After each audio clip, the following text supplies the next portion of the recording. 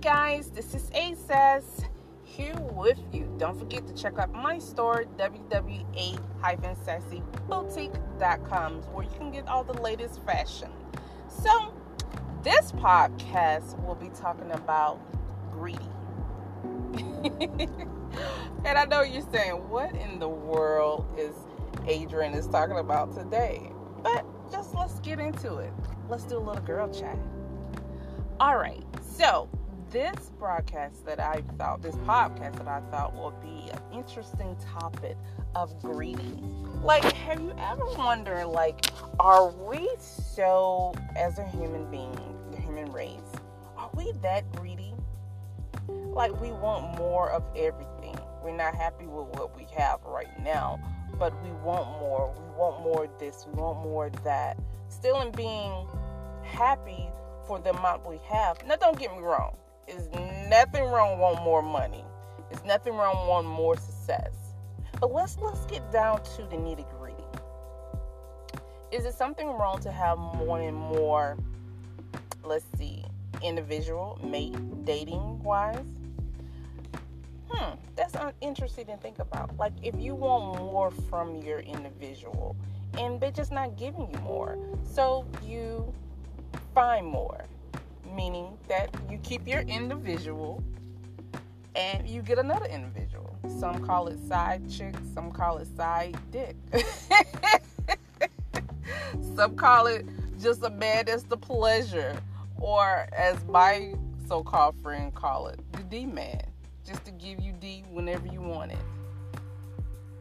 But is that something that we have to have? Or is it something that, I guess what I'm asking, is it something that is just put inside us? Like, we gotta have more, we want to have this, we gotta have more out of everything. Still in being happy and content with the person that you're with or with the things that you have. Now, for me, I am a go-getter. I'm a hard worker. And I want more. More for my son. More for that he will not have to work hard as I do. But me being greedy, now don't get me wrong now. Back in the day, as my aunt, God rest her soul, she said the world does not owe her anything.